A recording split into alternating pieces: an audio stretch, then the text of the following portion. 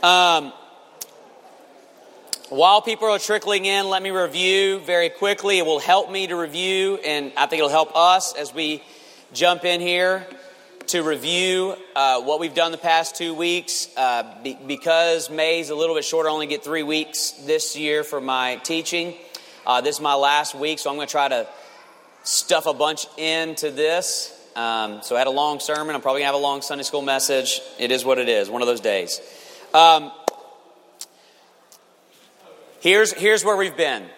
In a post-Christian society, Christianity is no longer something, certainly it's no longer something that is just assumed. I would say that has been gone for a long time. But in a post-Christian world, Christianity is no longer something people don't understand.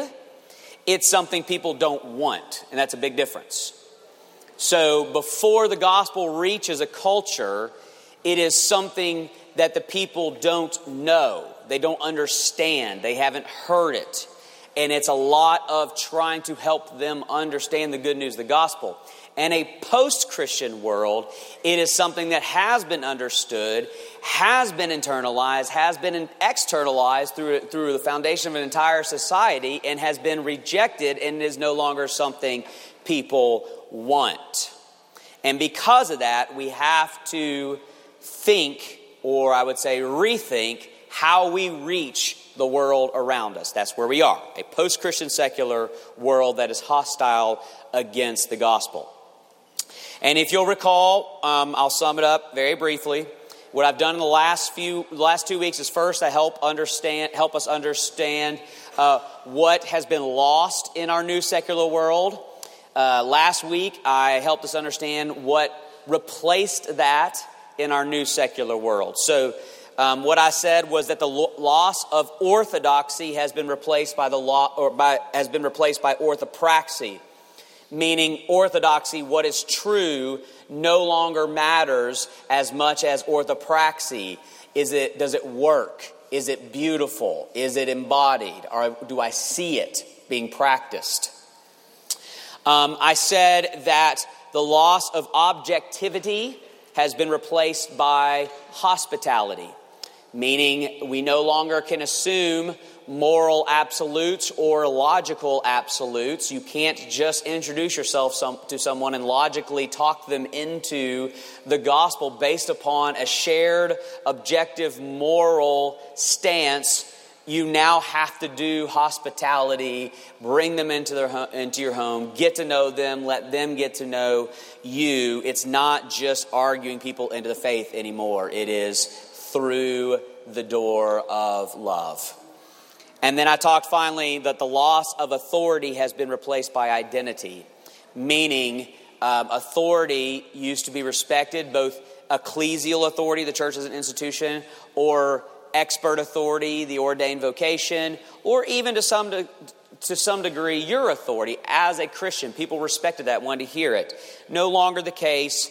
Now all authority, not just Christian authority, but all authority has been replaced by the narrative of identity, which is I am my own authority, and my life's quest is to find myself, discover myself, these types of things. So we've talked about what has been lost. We've talked about what has replaced that.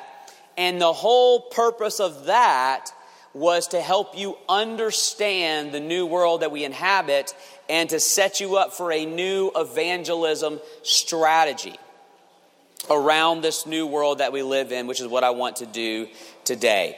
I do not think you need another evangelism track to run on. That is to say, there are literally hundreds, if not thousands, of programs that can help you outline the gospel to people. You don't need me to write a new one of those, okay? You don't need a new track. You don't need a new presentation to give.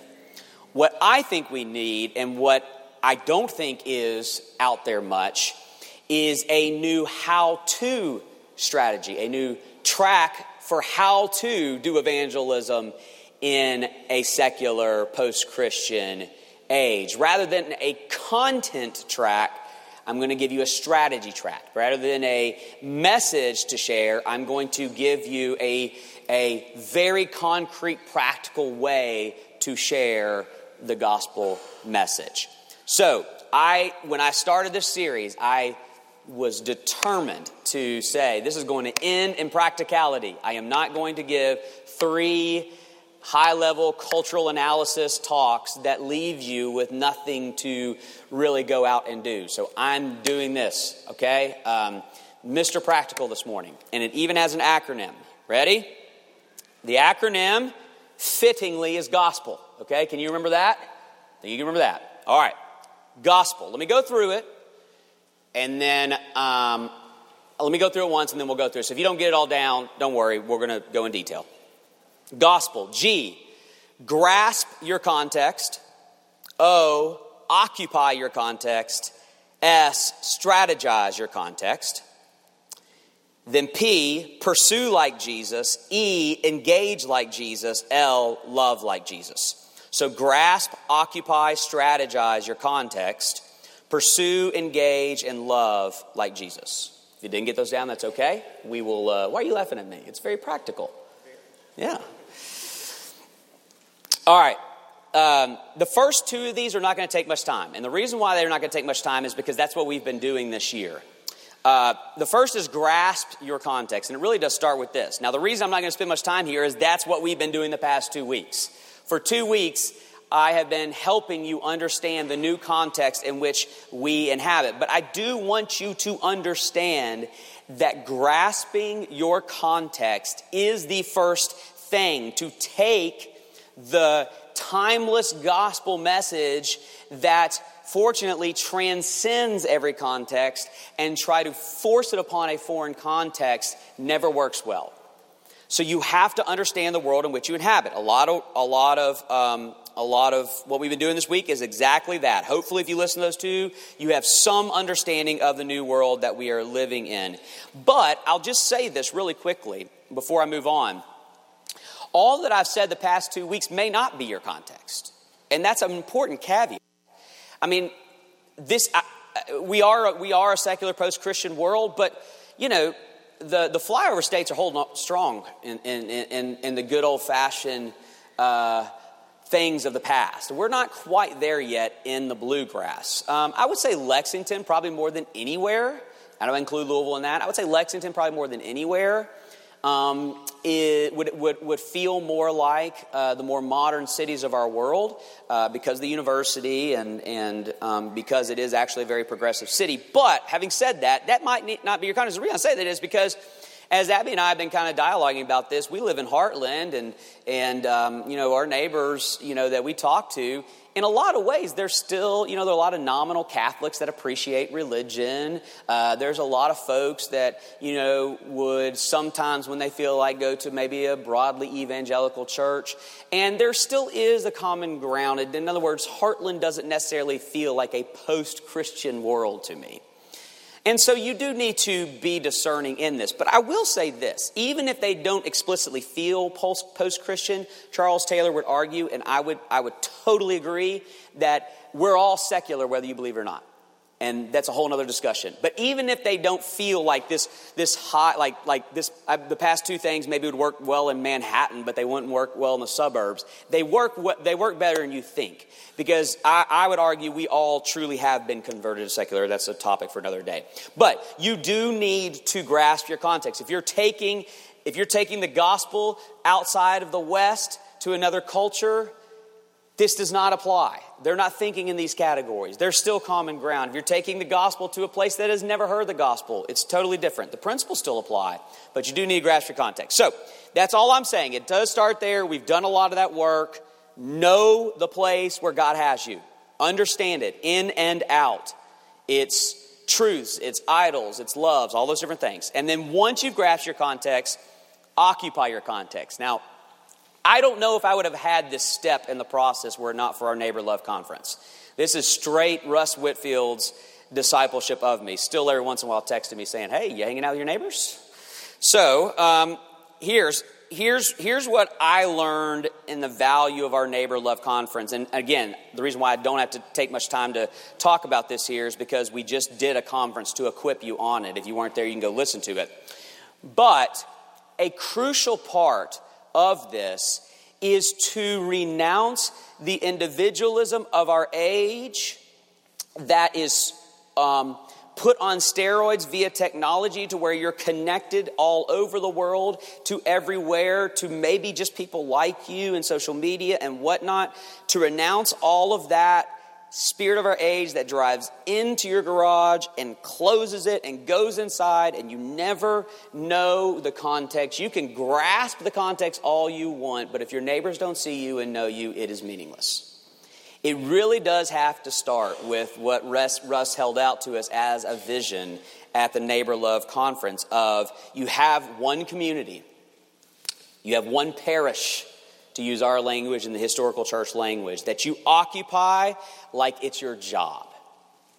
In our day and age where authenticity is king, where relationships are valued, people have to know you before they will listen to you. People have to see you walking the neighborhood, in the local restaurants, in the local coffee shop, in the grocery. People have to see your presence occupying the context before they will ever listen to you. I confess at the conference, this is a struggle for me. This is where Mark's gold. They call him the mayor of Heartland. I mean, it's just everybody knows this guy. And he goes to the pool and he works, and Keaton's better than him. Keaton's the sheriff of Heartland Pool. He's wired, but just everybody knows him. Everybody knows. They think he's the pastor of the church, the senior pastor. They don't even know who I am. And, and he's nodding. And he said, I like it that way. But the point is that just good old-fashioned Mayberry stuff is so huge in our day and age. Our people are longing for that, to just see you out and know. So listen, you got to know your context, and your context has to know you. You have to occupy it, be present, fully engaged in your context. Don't always just go to the cool restaurant downtown. Go to the cool restaurant in your parish. It may not even be a good restaurant. Just go to that one. Don't go across the city because there's a better grocery store option. Go to that one and go to the same teller. Here I am again. You know, I have taken this seriously. And so this is, since the conference, it's been Shamrocks, Ramsey's, and Drake's over and over and over and over again. And I'm getting really tired of their food. But I'm starting to know everybody in there, and it works. So anyway, occupy your context. All right. Now let's get into some more content here, because we've already done a lot of that work. And I'm just going to go ahead and tell you, I'm looking at my clock. I'm sorry. We are going to, when I pray here, you have to run out of the sanctuary if you went to the first service. And you have to immediately transition your hearts if you're going to the second service, because I am going to go late. I'm looking at it as 10:45. So let's see what I can do here. Strategize your context. Here's what I mean by that. In my experience, if evangelism is left open-ended as kind of to this nebulous organic thing that will just happen, it never happens. Have you noticed that? We have to get strategic.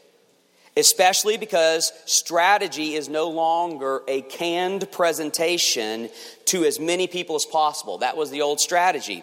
Now the strategy is hospitality, as we're going to see in a moment. So you have to be incredibly intentional with your evangelism. So if you're in campus ministry, that's going to look much bigger. Perhaps you just say, all right, that fraternity house. Or, Mac can say, okay, these high schools or whatever. It could be much bigger. And for me and Mark and stuff, it could be much bigger. But for you, the normal, I've got a job, I've got kids, I got a lot of responsibility. Here's the strategy. You grasp your context, you have occupied your context. I want every single person at TCPC to choose 3 people that you are going to strategize. Can you give me 3 non-Christian relationships that you are committed to? Now, some people are turned off by the concept of intentionality and strategy, like selecting people to evangelize because it feels like you're turning them into projects. To this, I would respond, absolutely, you are making salvation of their souls your project. That's what Jesus did for you. Before the foundations of the world, he chose you to be his project of salvation. by name, strategized your salvation. But though he is incredibly intentional and strategic, his love is perfectly genuine. And yours can be as well. You are choosing through three people not to manipulate and give a presentation to that they're not ready to hear. You are choosing three people to authentically love. And nobody dislikes being the project of love. I have never met somebody who said, boy, I hate being loved. I hate being served. I hate your kindness. Everybody loves that project. So it will come down to how you go about this. But being intentional does not automatically turn this into a disingenuous affair. The point I'm trying to make is that specificity, intentionality is very important to evangelism these days, which is why I've included it as its own process. You can't just walk around your neighborhood occupying it until you finally just say, all right, I'm going to start going after. It begins with prayer. Ask God whom he is calling you toward, and then discern his providence answer. Whom has God inescapably placed in your life? Perhaps a coworker, a neighbor, a family member. Whom has God given you compassion for? Whom has God given you favor with? You just get along. It's fun to hang out with. Who will relate well with your story, your struggles, your idol? Who's in a similar stage of life? Who's captured by the idols that captured you in your story? God will show you, but I'm asking you to strategically choose 3 evangelistic relationships out of your context, okay? Now, what are you going to do with them? First, you're going to pursue like Jesus. Now, for some, this might mean initiating someone for the first time, with someone for the first time, and it might be your neighbor, and that might be humiliating. You are allowed to knock on the door of the person next to you and say, I am so embarrassed. We've lived next to each other for this long, and I've never introduced myself. I am so sorry. And the longer it goes, it feels more awkward. And I'm just going to break the awkward barrier now. I'm Robert. Can we hang out sometime? It might be talking to somebody for the first time. Or for others, it might be taking a long-standing friendship or something that's already there and guiding it into a more intentional, serious direction. But no matter the situation, I think we need direction on how to cultivate intentional relationship with unbelievers. And there's certainly no greater example than the Lord Jesus himself. So what principles can we learn from the pursuit of Jesus? I am calling hospitality pursue like Jesus. I think he is the embodiment of hospitality. When you read the Gospels, you will find 2 fundamental ways that Jesus relates to others. He loves them in their story and invites them into his story. And these 2 ways are the way we are called to evangelize unbelievers. First, we love them in their story. Consider the wonder of the incarnation. That Jesus didn't have to do it that way. But he chose to do it that way. He entered into our story, our history, our context. And it was there on our own turf that Jesus introduced himself to humanity just like we know it. The implication is that evangelism does not begin with inviting non-Christians to come to church with you. Evangelism does not begin with you inviting them to get wrapped up into your story. Evangelism begins with incarnation, pursuit of others. We don't expect others to come to us. We don't even invite them to come to us. We go to them. We love them. And above all, we discern the needs that exist within their story and sacrificially meet them and serve them in that. Meaning you're just on the lookout for ways that you can enter in and meet needs just like Jesus did. Mow their lawn, babysit their kids, cook them meals, serve, and serve some more. Let them feel your love in such a way that they just don't really know what to do with you. But Jesus did not simply love others in their story. This is very important. He also invited them into his story. Ultimately, his incarnational love and service gave way to his most famous 2 words. All right, follow me. Jesus joined our ways to demonstrate his ways. He invaded the kingdom of this world to bear witness to the kingdom of God. He entered our story to invite us into his story. And the same must be true in our evangelism. We enter into their story, but we are also intentional to let them see our story. We do this by living our story before them and telling our story to them. This is where we come to hospitality, which has to be central to our evangelism.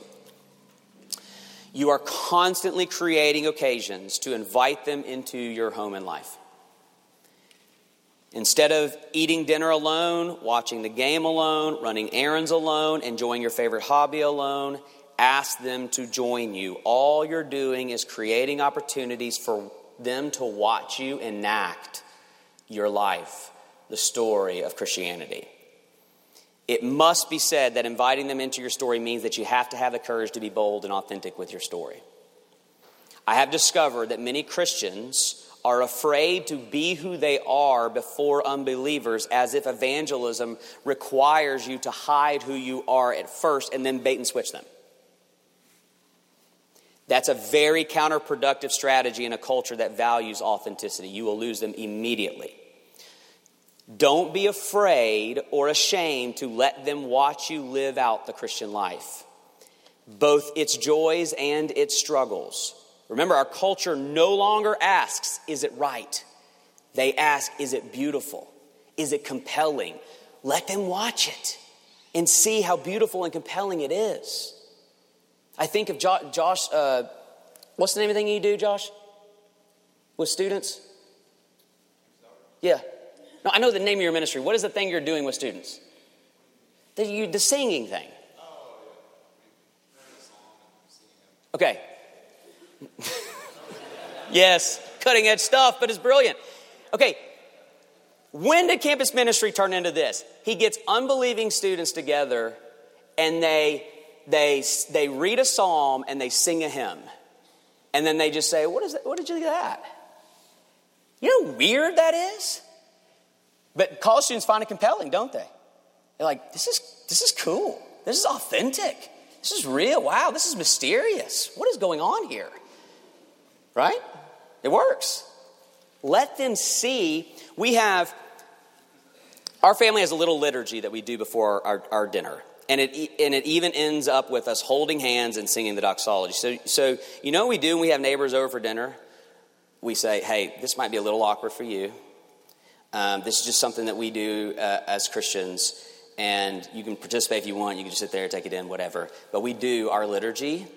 We hold hands. We sing the doxology. Of course it's awkward, but this is us. This is our story, and we're letting them watch us and witness it and see how beautiful it is. Another good thing to do is to actually let them in on your Christian struggles. Please eliminate from your mind I can't struggle or be imperfect in front of them because it's being a bad witness. That is the complete opposite of the gospel. You let them in on, you're hanging out, catching up. You know, you see your neighbor get home from work, catching up. Hey, how's it going today? Oh my gosh, man, I just had the toughest day at work. I lost my cool. My wife and I are really struggling. We're really needing to just believe the promises that Jesus can forgive and heal a marriage. We're getting some help with that. You start talking like that instead of like, I'm just showing you a moral life and hoping that you'll find that compelling. Boy, the gospel becomes beautiful. So letting them see your story is what I'm trying to say. Meet them there, and then in hospitality, invite them in. All right, engage like Jesus. You have 3 people that God has laid upon your heart. You're praying for them. You are pursuing them, practicing hospitality, doing it like Jesus did. And it's at this point where every evangelism typically stalls. You say to me, I'm so good at, I got it. I can make friends. I'll have them at home. We'll have a dinner party. I can do it. Here's what we have to understand and accept about evangelism. There's no way around it, okay, people? It's unavoidably a polemic affair. At the end of the day, you are trying to persuade someone to believe what you believe, to trust what you trust, and to love what you love. And this is the component of evangelism that I think we fear. Evangelism would be easy if it was only relationships and no persuasion, but it isn't. In its most basic form, it is trying to convince others that you have something they don't have, but you think they must have. We do this whimsically, sensitively, respectfully. The gospel witness does not assume an air of offensiveness outside the gospel itself. But yes, a gospel witness does assume some form of confrontation. And this is the component we typically fear, particularly in our culture. I truly believe that the cross we must bear in order to share the gospel in 21st century post-Christian American context. That, by the way, you do know there's a cross to all evangelism, right? It cannot be shared without a cross, meaning every culture, every time throughout history, to share the faith brings a cross, brings some form of persecution. Do you know what I think ours is? Awkwardness. You got to bear the cross of awkwardness. You got to bear the cross of breaking out good old social graces and I'm just weird. You got to break through that. Because, listen, well, let's just put it in perspective. Perhaps you're going to have to break the tolerance norms of postmodernism. Perhaps you will be labeled as that weird coworker or neighbor. Perhaps you will offend some people. Perhaps they'll think you're weird or awkward or lose some friends. So be it. Evangelism costs, but good gracious. The Bible tells us the gospel is offensive no matter what culture. Most cultures, that's imprisonment, that's martyrdom, that's arrest, that's losing our families, that's going underground. We can bear the cross of awkwardness, can't we? We can get a little awkward.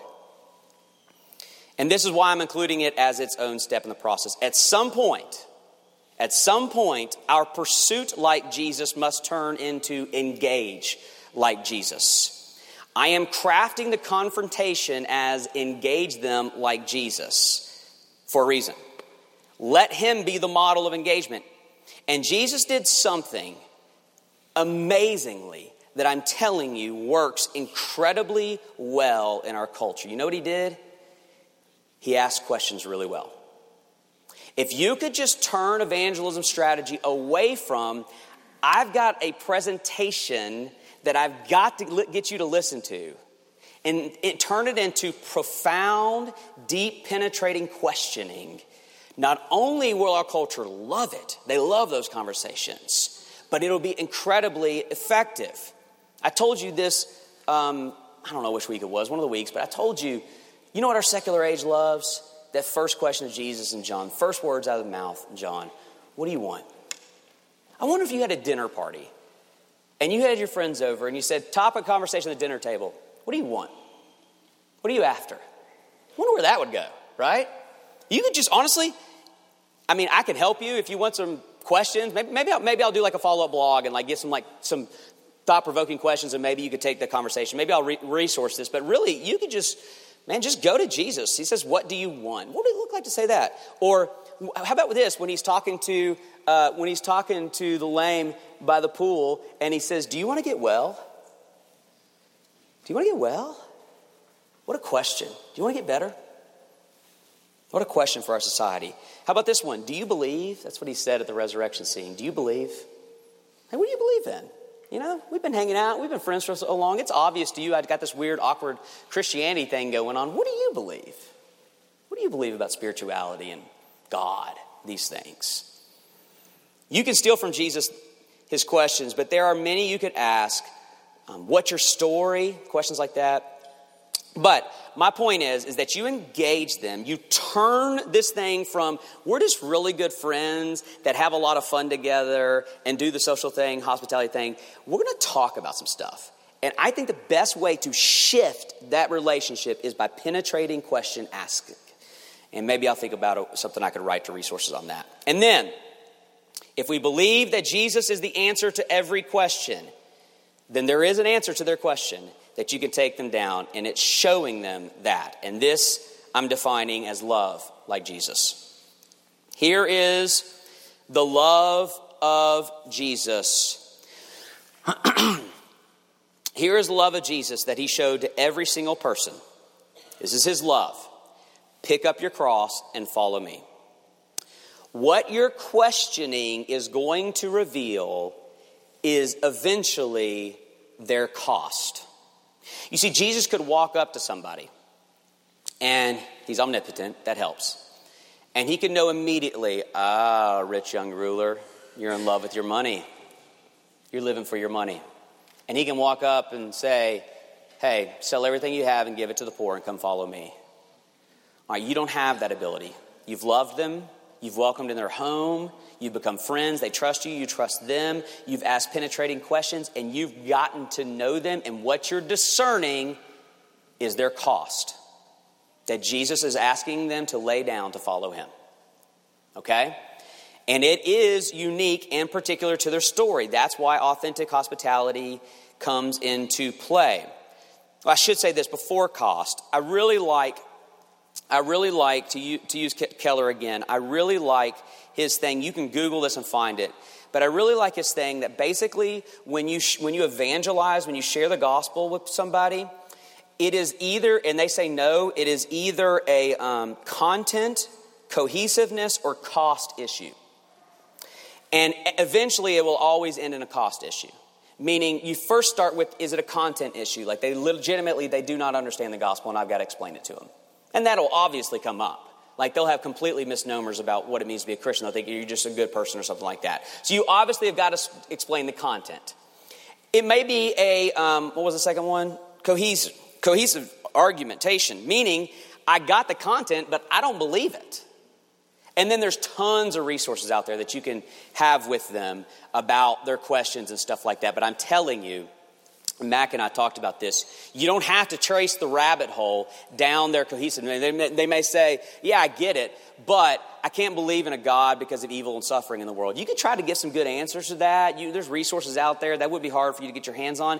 But here's what you need to know. Even if you answered all of their questions perfectly, that's not the issue. That's not the issue. They're hiding behind the issue. And so what Keller says is you're trying to get through all of that to label their cost. And that's what Jesus did. This is how he loved people. He loved them enough to confront their cost. So, he's talking to the Pharisee, Nicodemus. You have to be born again. You have to be born again. I know you. You live your life according to the Pharisaical code.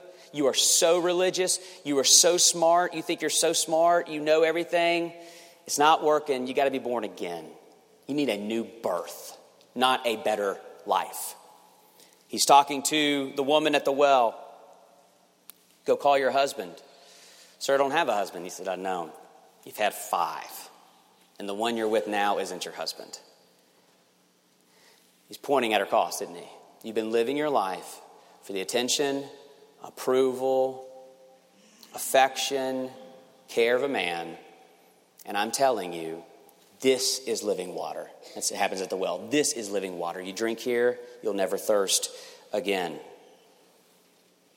Again, like I said, the rich young ruler, give it up, give it to the poor, and follow me. He's always pressing in on that thing that's standing between them and following Jesus. And that's what we have to do. It has to be a pressing in until you find the barrier and then showing them how Jesus overcomes that barrier. You must become the voice of Jesus' love in their life, showing them that that cost is worth it to be a follower of Jesus. You have to become the person who is Jesus to them, as Jesus is in the gospel, who is saying, pick up your cross and follow Jesus. It takes time. It takes hospitality. It takes energy. It might be where they say, I'm done with this. And this, by the way, this will happen. There will be people who's like, I can't take your hospitality anymore. I'm going radio silent, okay? That's fine. You're choosing 3. Go pick another one. I mean, it's fine. Some people will run away from the gospel. That happens. But I guarantee you, if you pursue like Jesus, if you engage like Jesus, and if you love like Jesus, defining love as graciously confronting them with the thing that's holding them back from eternal life. If you pursue like Jesus, engage like Jesus, and love like Jesus, you are going to be amazed. You're going to be amazed how captivating and compelling this will be for your friends. Okay? There's a lot of resourcing that I can do and is out there that can help you in that? In other words, I know in your mind you're thinking, okay, I can do this, but they're going to ask a question or they're going to need me to take them somewhere that I don't feel equipped to do. What we're going to do in the coming weeks, I'm committing to doing this, is maybe put together a resource list of all the content stuff that you can use that's working really well in our day. I might write something to kind of built the hardware, might need some software. But if you just go after it with that process, honestly, I guarantee you won't need content. I don't think you'll need content. I think you'll need the Spirit and the gospel, which works. All right, let me pray for us. Lord, I pray that we would be known as the most evangelistic church in this city. Lord, I think we all must confess that our tradition and our church may be not what we're known for. We're known for many good things, and we don't make apologies for those, but may it be added to us that, man, those people evangelize. I pray that every person here would choose 3 from their context to pursue, to engage, and to love like Jesus did. I pray, Lord, I pray for conversions so that our church community could start seeing how intoxicating it is to evangelize and watch people come to Jesus and join our fellowship. So I pray you would bear much fruit. You don't promise that. Sometimes we labor our whole lives and we don't see the fruit until we get to glory, and generations later get to reap the harvest of the seeds that we planted. That might be the case, but I pray for fruit. I pray that people would get the joy of leading others to the saving knowledge of Jesus Christ. Lord, now as we enter into worship, I pray that we would transition our hearts to be fed with the fuel that we need to go and evangelize a lost world for Christ. Thank you for these past 3 weeks and all that you have done and are doing in our life and in our community. I pray that it would only continue. Through Christ we pray. Amen.